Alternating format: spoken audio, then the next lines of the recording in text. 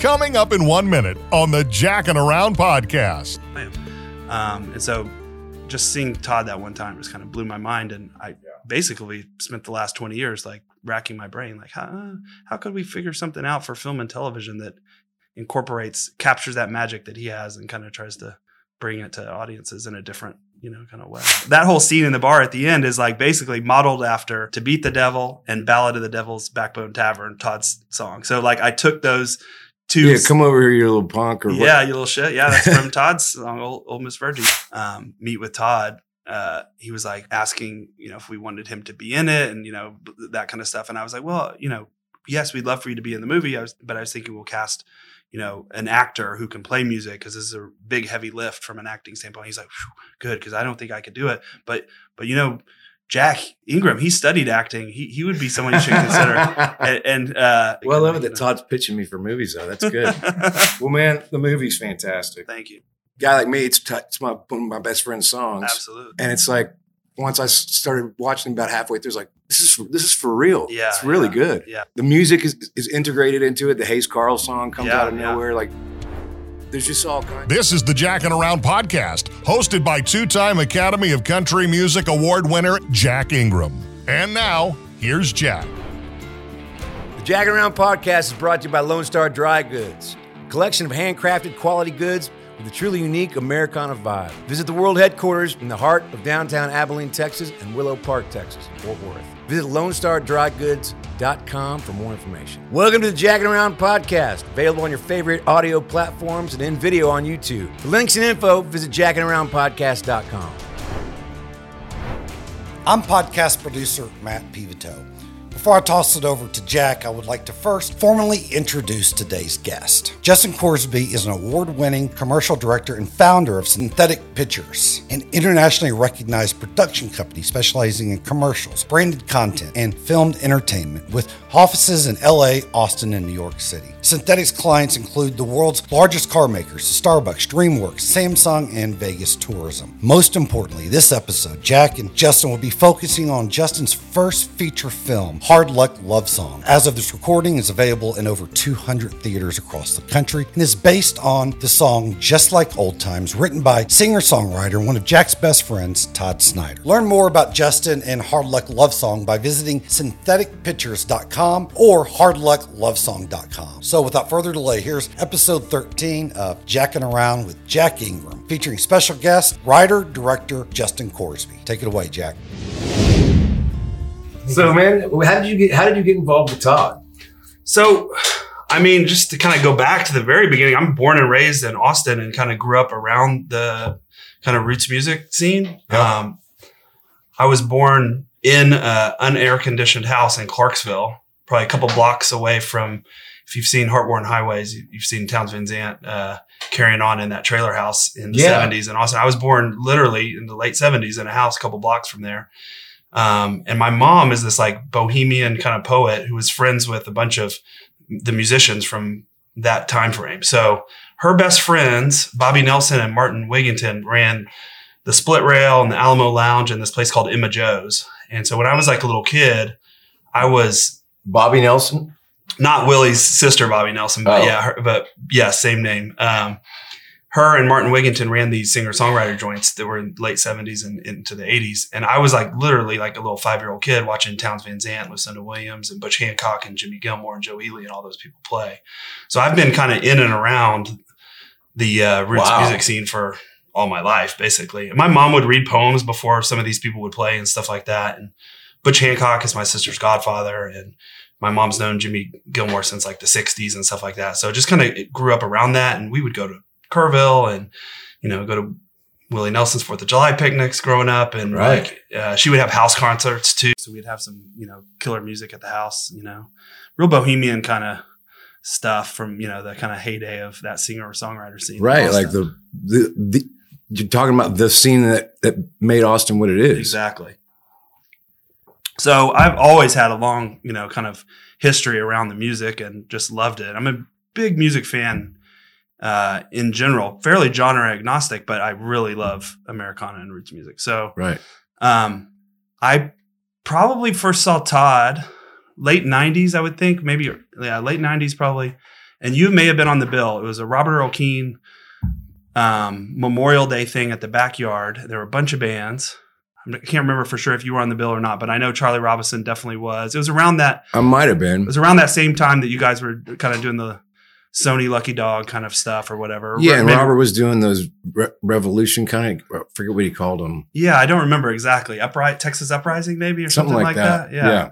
But it was, Joe Ely played, Ray Wiley Hubbard, just, kind of murderer's row of people. And it was, everyone had played, it'd been an amazing show. Robert Earl hadn't gone on yet. And this little skinny, barefoot, hippie, gypsy troubadour comes out by himself with the acoustic guitar and a harmonica, no shoes on. Yeah. And just rocked the place and played maybe only 4 or 5 songs or something like that. Told some funny little stories. And I had never seen anything quite like that, you know? Yeah. Me neither. Yeah. And they broke the mold with him for sure. Yeah. So I was mesmerized kind of, and I'd heard some of his music before, some of those earlier albums, a little bit more, full band and kind of, right. a little different. But they're really songs great. with the Daily Planet. And some of those. Yeah. Step Right Up. Step Right Up. Yeah, that was it. Yeah. That's right about when I met him too. Yeah. And those were all great. And I'd heard some of them, but I wasn't like super, super familiar until I saw him that one time do that thing. And I was like, and just the way he can kind of connect with the audience by himself like that. I had never really seen anybody kind of command it quite like that. I mean, a lot of people do the solo acoustic thing and do it really well, but there was something just so kind of how his stories are integrated into his songs in a way that I've never seen anybody quite pull off. The punchlines and just the timing, the comic timing, and just the general kind of glow and vibe that he has is kind of so unique. And so I was just kind of floored and mesmerized and just became a huge kind of fan at that point. And so that's 20 years ago. 20 years ago. Yeah. Over 20 years. Yeah. About right around this 20-year, mark. So I've been a huge fan ever since. And I was kind of like, I had mentioned to you before, I had from Austin, grew up around the music scene, moved away to New York, went to film school at NYU, and then kind of came back here. And I was doing some film and television stuff here, doing mostly like commercials and stuff for a company that was here. But then was also kind of helping out, really into music and helping out some friends of mine who had some bands kind of back at that point. Right. And, so we were in that circuit going to see a lot of those kind of roots Americana bands and so Texas kind of music stuff a lot. And I was really into that scene, which I still am. And so just seeing Todd that one time just kind of blew my mind. And I basically spent the last 20 years like racking my brain, like how could we figure something out for film and television that captures that magic that he has and kind of tries to bring it to audiences in a different, kind of way. Yeah. Well, you did. Thank you. It's really, so how did you come up with the concept of taking a song? Yeah. So, it's interesting. I have these two kind of real creative passions of mine. I don't play any music at all. I'm just a fan and, soak up as much of it as possible. But these two kind of creative passions of mine are film and music. And so I hadn't ever thought about this idea of adapting like this until this spark hit. We were watching him at Hog Auditorium. I live in LA these days, but I come back to Austin quite a bit. And we were at Hog Auditorium. You actually came out and played with them. Oh, that's right. It was about maybe 5 years ago. Right there on campus. Yeah, exactly. And my producing partner is my wife, Allison, and we were down the road on another movie that I had written. It was kind of a detective noir kind of thing set in Texas. And we were down the road doing that. But we were watching this Todd show and he started playing the first few kind of bars of this song, said Coke machine glowing through the parking lot. And I turned to her and I said, hey, remind me to tell you of a just spark of an idea that just occurred to me after the show. And so she kind of rolled her eyes a little bit because I'm constantly saying, oh, we should do this. Oh, we should do that. Or here's this idea, that idea. Right. As creative people often do. Yeah. But then like after the show, we went and like got a beer somewhere on campus or something, maybe the Hole in the Wall or something like that. And I just kind of walked her through like, hey, I think this could happen. This could happen. This could happen. It's one of the reasons I kind of thought of it was it's pretty contained the story, right? It all takes place at the motel in the song. Right. And so we were trying to figure, this other movie was a little bit bigger and a little bit harder, bigger lift to get off the ground. And so I was like, oh, this thing's a little bit more contained. We could maybe do something kind of more simplified. But the framework for all this other interesting stuff is in the song. He's got these lines where he just, even in, like he says a couple, won a tournament down in Oklahoma City last week, hustled half this town tonight. That's almost all he says about pool playing in the song. Right. But there's so much backstory. I'm like, wait, tap the brakes. How did you get from that to where you are in this rundown motel? Like, what happened? How did you hustle the people? What happened? Who are the, people that were involved? Right, Who did you cross paths with? All that kind of stuff. So it just got my kind of gears spinning on like, oh wait, there's these those lines that have backstory. So much backstory. Yeah, exactly. So, there's an economy of songwriting, obviously, where you don't have to tell all that kind of backstory. You just like drop, a phrase here or a phrase there or a couple lines here, and you kind of, the audience kind of uses their imagination to kind of fill that in. And I guess as a filmmaker, I kind of sort of did the same thing. I was like, oh, he mentions what happens before he gets to the motel. It's the pool playing and this other stuff. And then like, kind of interpretation of what's going to happen after they leave this motel. And, so the idea was like, well, if he's out hustling people, there's probably some chickens are going to come home to roost at some point, I would think. So. That's great, man. Did you have to get his permission? Totally. Yeah. So, within 2 weeks, I had like a full on treatment and lookbook, kind of pitch together for what the story could be. Got in touch with Bert, his manager. Mm-hmm. And I didn't know Todd personally. I met him a couple of times here and there, just at shows and, mutual friends here and there and stuff like that. But didn't know him at all personally. But I reached out to Bert and introduced myself and just kind of gave him a little bit of the backstory of kind of who I am, where I'm coming from. And told him that I had this idea. Would they be interested? And they said, yeah, it'd be really interesting. I said, okay, great. Maybe I can sit down with Todd sometime soon and kind of pitch it to him. And we kicked around a couple dates that were on this, because he was on tour at the time. We kicked around a couple dates and they were like, well, he's going to be in Portland doing 3 nights at the Aladdin Theater. And since he's going to be in one place for a couple of days, that would probably be a good place to do it. So I think within a month of having the idea at the Hog Auditorium, the time that you guys played there, I was on a plane to Portland, sitting down with Todd in a house that they had rented for him to stay at for the, the week or whatever. He was seeing old friends and stuff that's like right. that. He's from there. Yeah. Yeah. And, pitched him the idea. And he was pretty much instantly was like, fuck yeah, let's do it. So, yeah, I can imagine. Yeah. So it was, and, as he tells in his stories, people, I'm sure this happens to you all the time. It happens in the film industry all the time. People come up to you at shows and they're like, hey, I want to do something with you. I want to do this. I want to do that. And so I think there was some cautious, optimism, a little skeptical of whether it would ever, actually come to life. If you had a nickel for every time somebody wanted to do it, we should do this movie. I'm doing this, doing that. Exactly. It's like, all right, man, let me know when it's filming. Exactly. So that's kind of how, we went back, we shared stuff with him along the way. I would go out to Nashville every once in a while and see him, or I would be in New York, doing business, and he would be there playing, and I would kind of go see him and say, what's up? And did you have the script or just the idea? Just the idea and the kind of treatment and lookbook, like pretty outlined, pretty fleshed out. And once he gave us the thumbs up, we did like some sort of little, short deal memo with, his team or whatever. He's not super into contracts and paperwork and all that kind of stuff. So we kept it kind of short and sweet. As he says, he doesn't want to go to town and do the meetings and all that kind of stuff. So it's true. Well, yeah. So, and then maybe within a couple months after that, the script was done and we started the casting process. So for a film, that part was like extremely accelerated. It went from an idea to casting like within, 5 months or something like that, which is pretty quick.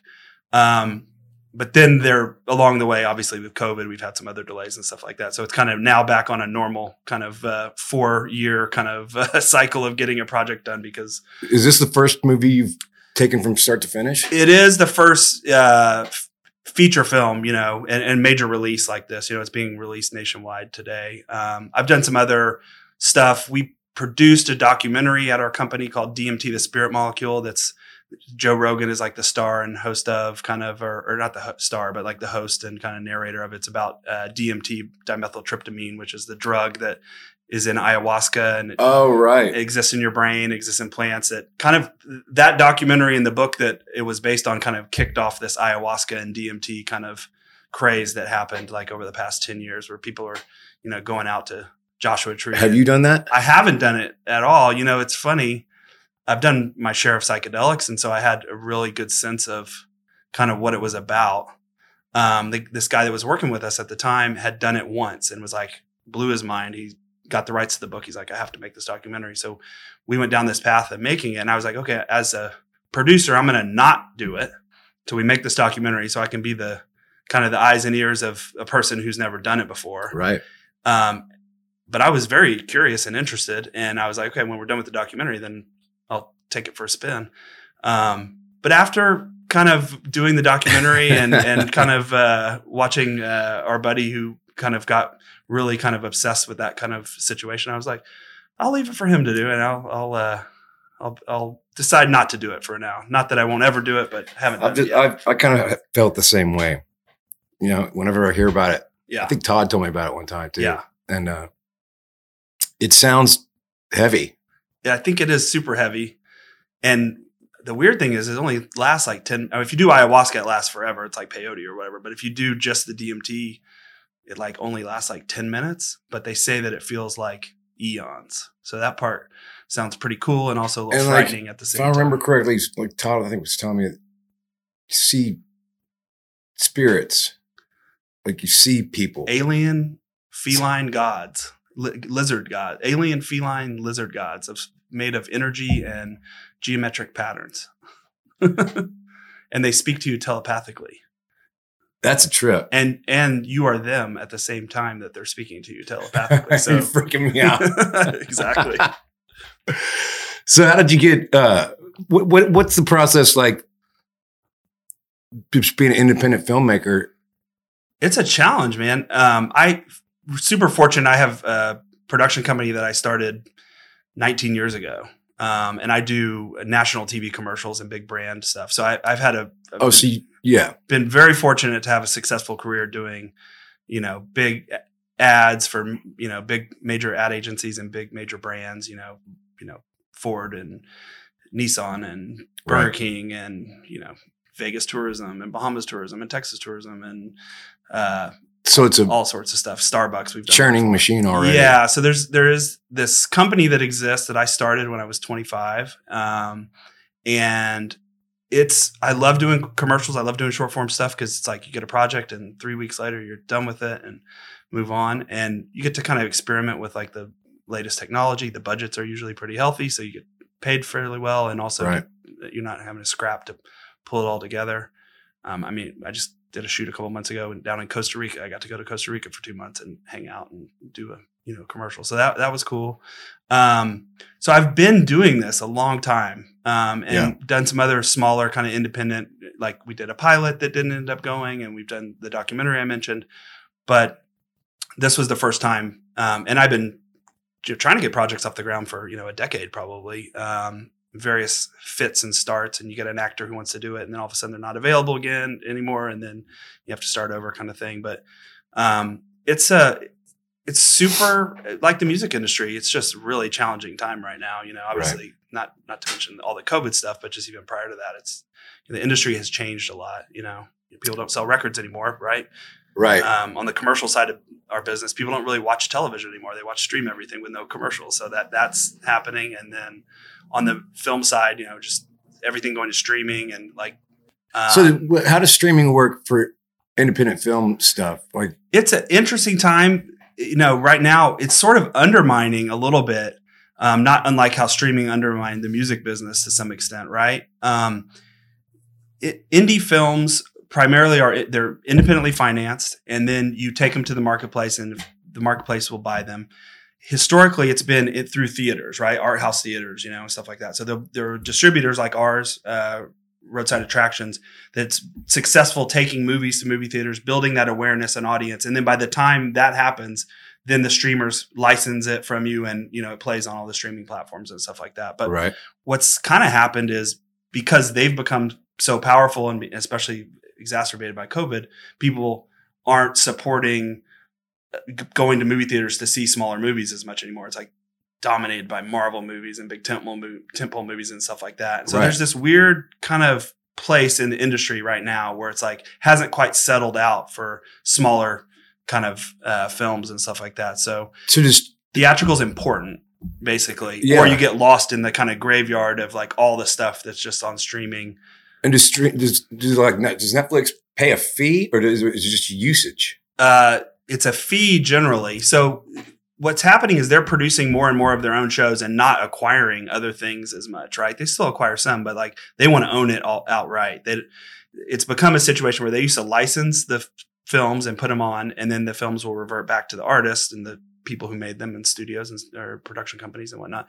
But now, because their long-term goal is to own as much stuff as they can. So they're making it themselves. They pay you to do it, and then they own it in perpetuity, basically. So it's like like in music, anybody can just you can get access. You can put your stuff on Spotify. Yeah. And Spotify then pays based on how much people listen to it. Yeah. A couple pennies on every time. Whatever it is. But, yeah. But anybody can do it. But not anybody can put their movie on Netflix. It's not on Netflix at all. Yeah, no, there are platforms you can, like iTunes, has, movies and stuff. And so that platform you can, and then Amazon is a little confusing because they have their own kind of originals and stuff like that. That's more like Netflix, but then they also have you can put it on there. So it's like a transactional situation where somebody can buy your movie or rent your movie, just like you could, buy an album on iTunes or, what have you. So anybody can go, if I just put in Hard Luck Love Song.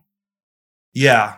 Eventually we will be available there. We're not available there now. And part of what that is like this exclusivity kind of building awareness is like, we're in theaters, and that's sort of like a great check mark saying, hey, this is a legit movie. It got theatrical distribution from a really great distributor, and you have to actually kind of go see it in a theater. And what that does is just kind of raises the kind of prestige level of it a little bit more. Right. So by the time it gets to those other places, people are like, oh, I remember that. That was in theaters. It got reviews, it did all those other things, where sometimes if you just go straight to streaming, it's like, remember back in the Blockbuster days, there were the straight to video movies that were kind of like, you're like, I don't remember this movie. Where did this Wesley Snipes movie come from? Or whatever, And it was normally low rent. Kind of B-movie kind of stuff. Yeah, exactly. So that same model sort of exists. And so like going the theatrical route, like we're doing with this great distributor, this distributor did Mud, the Matthew McConaughey movie. Oh yeah. They did Peanut Butter Falcon that came out a couple years ago with Shia LaBeouf. That's really great. They did Winter's Bone, another great kind of Americana-esque movie. They're doing movies that are kind of in our wheelhouse, and they've been really successful distributing movies like ours to, it's not just the coast. Our movie will play on the coast, but like to, kind of the South and kind of how many theaters will it be in? It's in 200 theaters. So, wow. Which is probably medium, like moderate amount. There are certainly movies that have far less, and then the Marvel movies have 3,000 plus or whatever. They're in, multiple screens in every theater across the country. So it's not obviously not that level, but 200 is pretty good for a movie this size. And so what will gauge success? Like how do you know, how will you know that this is good question. It's kind of this weekend is kind of opening weekend, right? So it's like what the box office does this weekend kind of determines kind of domino effect of how much licensing fees we get from the streamers and television and all those other kind of things down the road. So like what you do is you put all the focus on this weekend, get everyone out to the theaters that you can, and it'll stay in theaters for a while. But like the real big, it's kind of like an album. It's like that opening, day you launch it is like where you're going to probably do half of your, kind of business. And then hopefully word of mouth builds and people keep, continuing to do it. But yeah, we're all in all in for this weekend. Are the actors in town? Some of, most of them are based in LA. A couple actors who are there's one actor named Randall Reeder who's coming in for this, event that we're doing tonight. He's going to be there tonight. What did he play? He's Bump, the big, huge, like the largest human. That big dude. Yeah. And he was in Deadpool, if you've ever seen that movie, Deadpool. They refer to him as Fat Gandalf in that movie. I think. Yeah. So he's amazing. And he's based here in Texas and does a bunch of stuff here in Texas.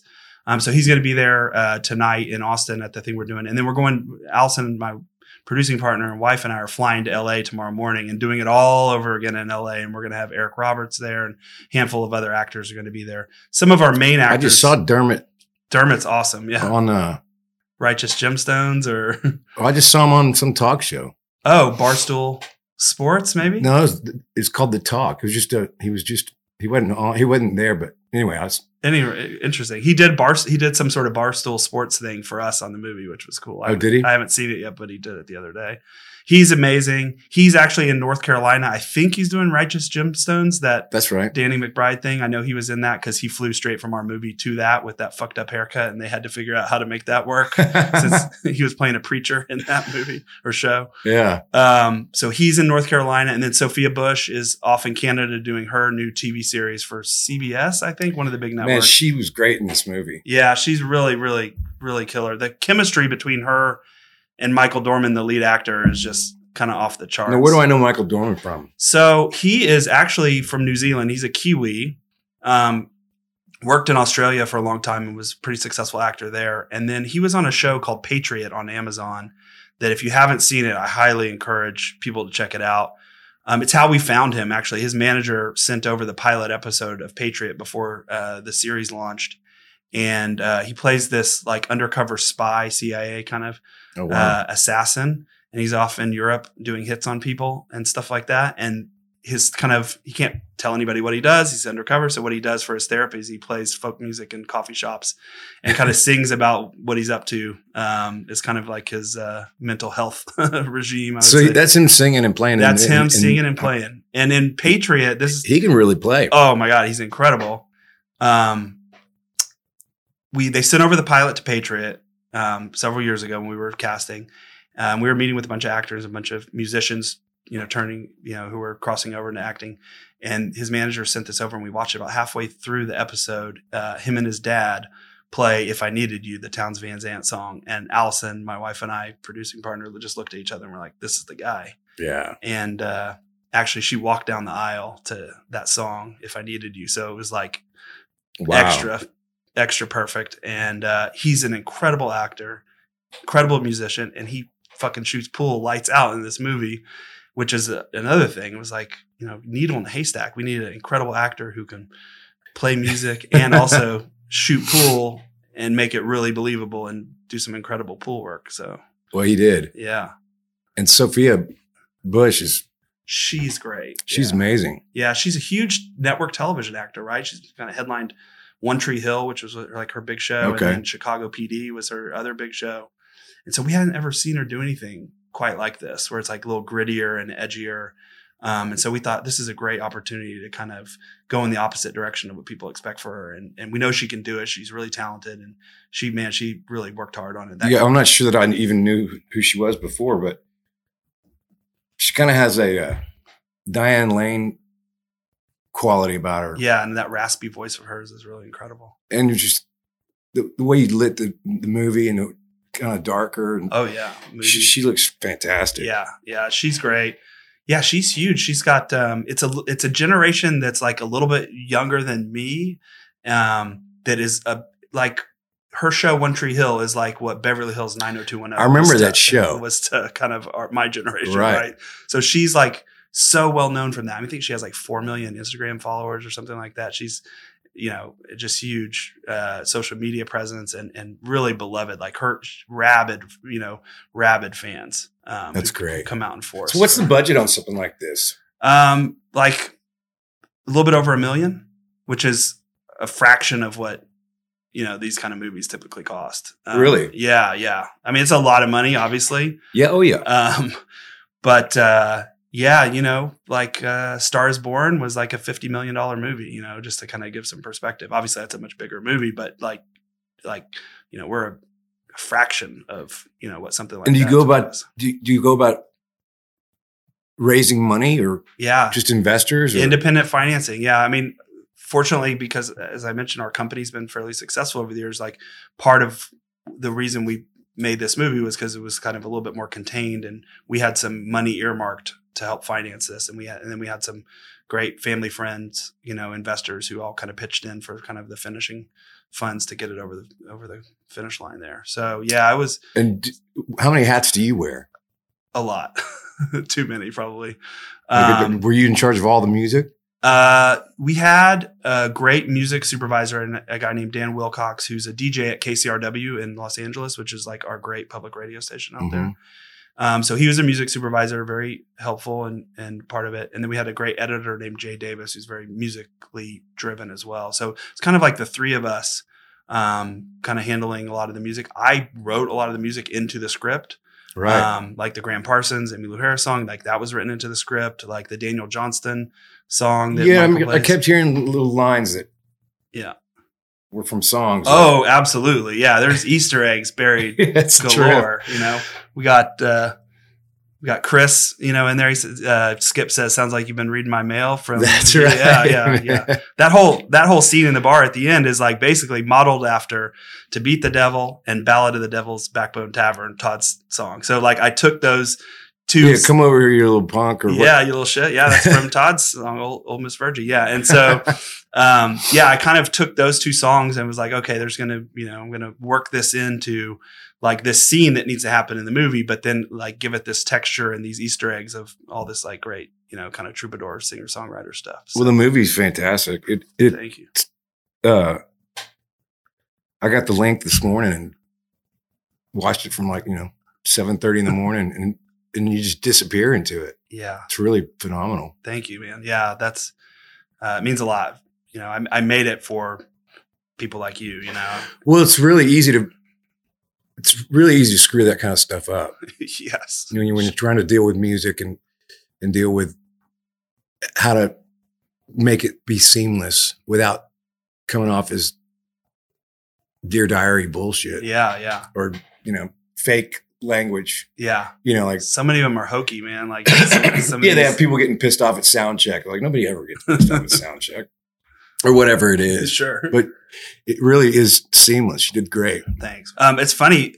I just remembered this while we were sitting here. The time that I flew out to Portland to meet with Todd, he was like asking, if we wanted him to be in it and, that kind of stuff. And I was like, well, yes, we'd love for you to be in the movie. I was thinking we'll cast, an actor who can play music because this is a big, heavy lift from an acting standpoint. He's like, good, because I don't think I could do it. But Jack Ingram, he studied acting. He would be someone you should consider. and he's like, and Hayes did too. Yeah. You should talk to Hayes and Jack. And I was like, that's a good idea.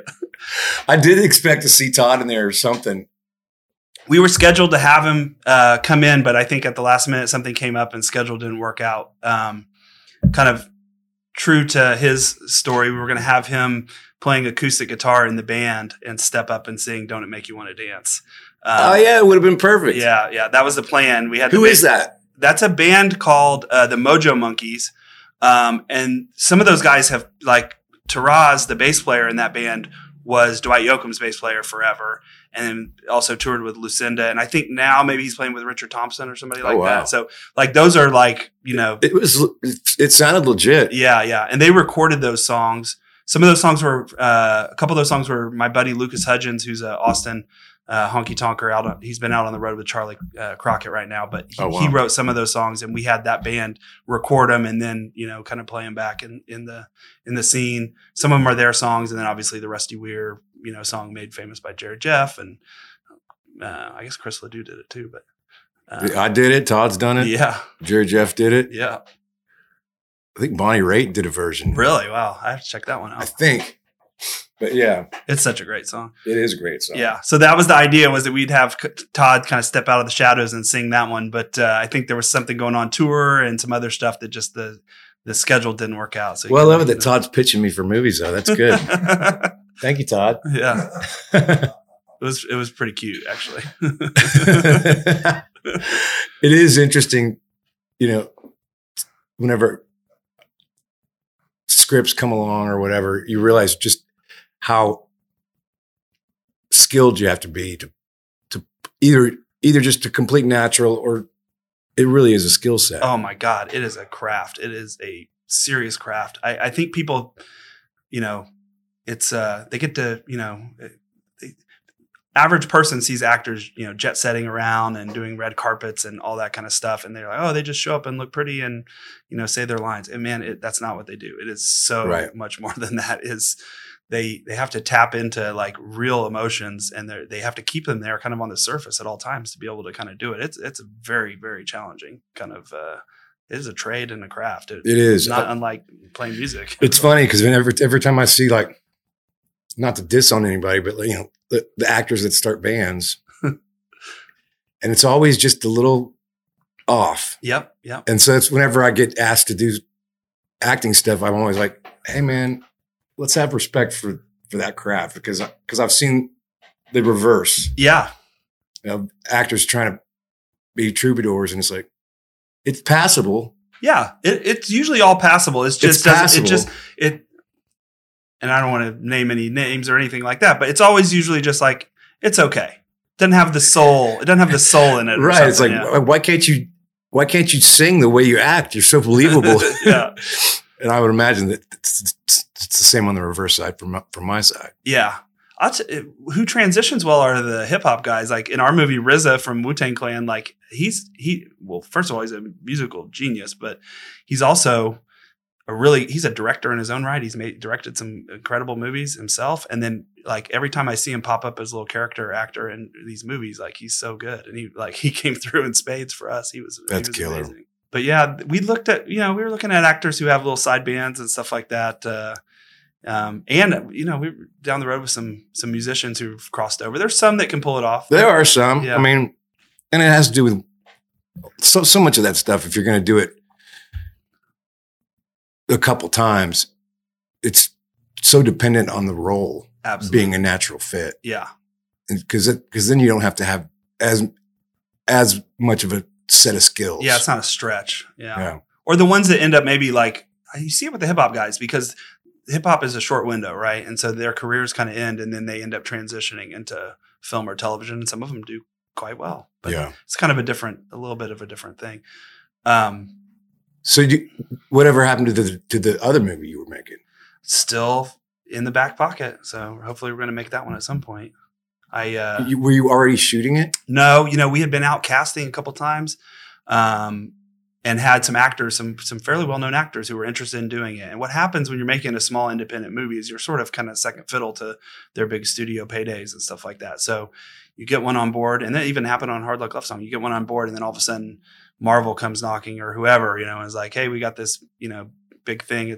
And they have to take those, it's really important usually for them to take those. So then they have to take those, and then you're waiting. And then what happens inevitably is you wait, and then all of a sudden something else comes up, and then, ends up kind of falling apart. It's a real jigsaw puzzle to get one going. There's so many, you have to get all the pieces. Because you can't just do it 30-day shoot or whatever. No, I mean, our movie was actually only a 20-day shoot, but you have to get one piece committed, and then another piece committed, and then another piece committed, and another piece committed, and then another piece committed. Like you have to get all these things to commit and firm up all at the same time. And if one falls out, it's like Jenga or something. Like it starts to get pretty shaky, and then another one falls out, and then all of a sudden the whole thing topples over, and then you're starting over. And so it's a real challenge. Now, this happens on the studio level too. If you got deep pockets, it's kind of a different scenario. Right. You're buying their time. Now, how many different sets did you have to have for this movie? I'm trying to remember. It's like you had the motel room, which is like 40% of the movie probably or something. And so that was a big key piece for us. We actually found that maybe 18 months before we even shot the film. It found that motel? Yeah. Yeah. It was in, what's it called? The Tumble Inn is what it's called in the movie. It's down in Long Beach.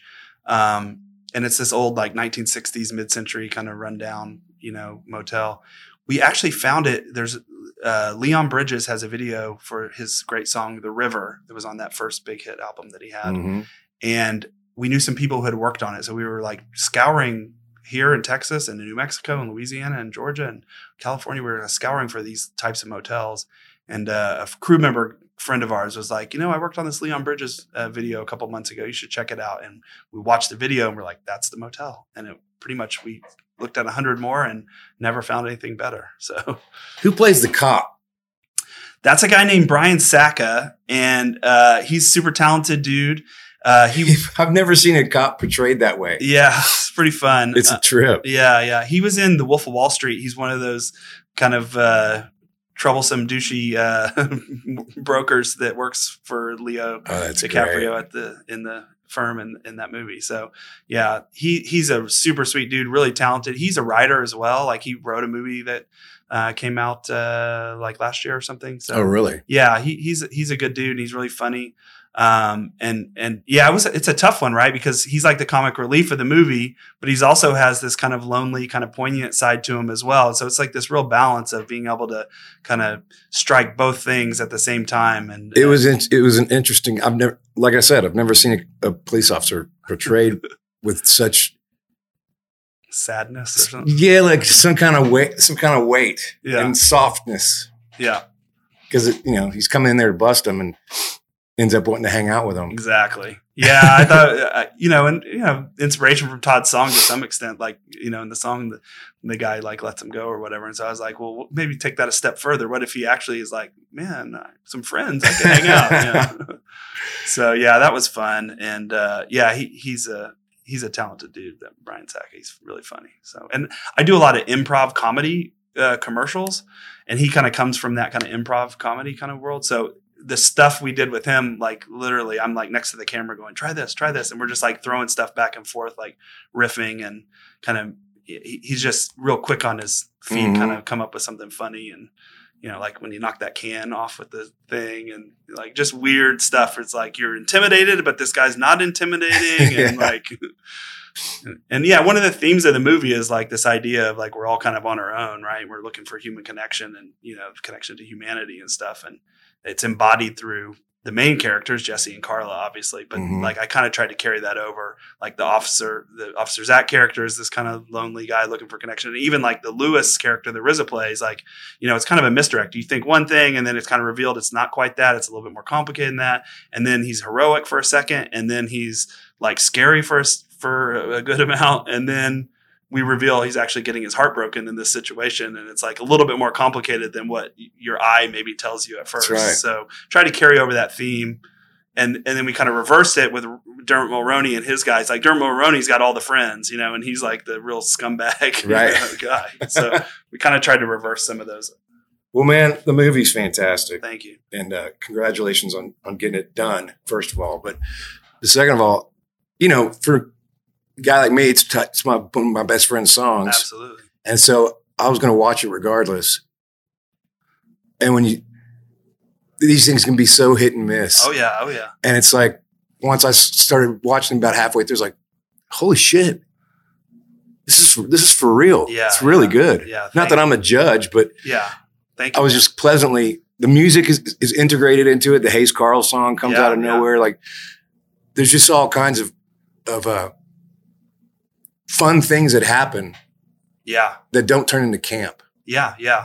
Thank you, man. Yeah, it was fun. And like, yeah, the first half of the movie feels like almost like a 70s kind of character drama that, Yeah. And it's moving at it's not a snail's pace, but slow burn. You got to just be patient. Yeah. And then it's like it kicks in and you start to really know these characters, and it's congratulations. Thanks, man. So everybody, this is the director and writer, filmmaker, Justin Corsby. How's it going? And Hard Luck Love Song is based on a Todd Snyder song, Just Like Old Times. And he's made a really cool movie. You guys should check it out. Appreciate it. Yeah. Hey, thanks, man.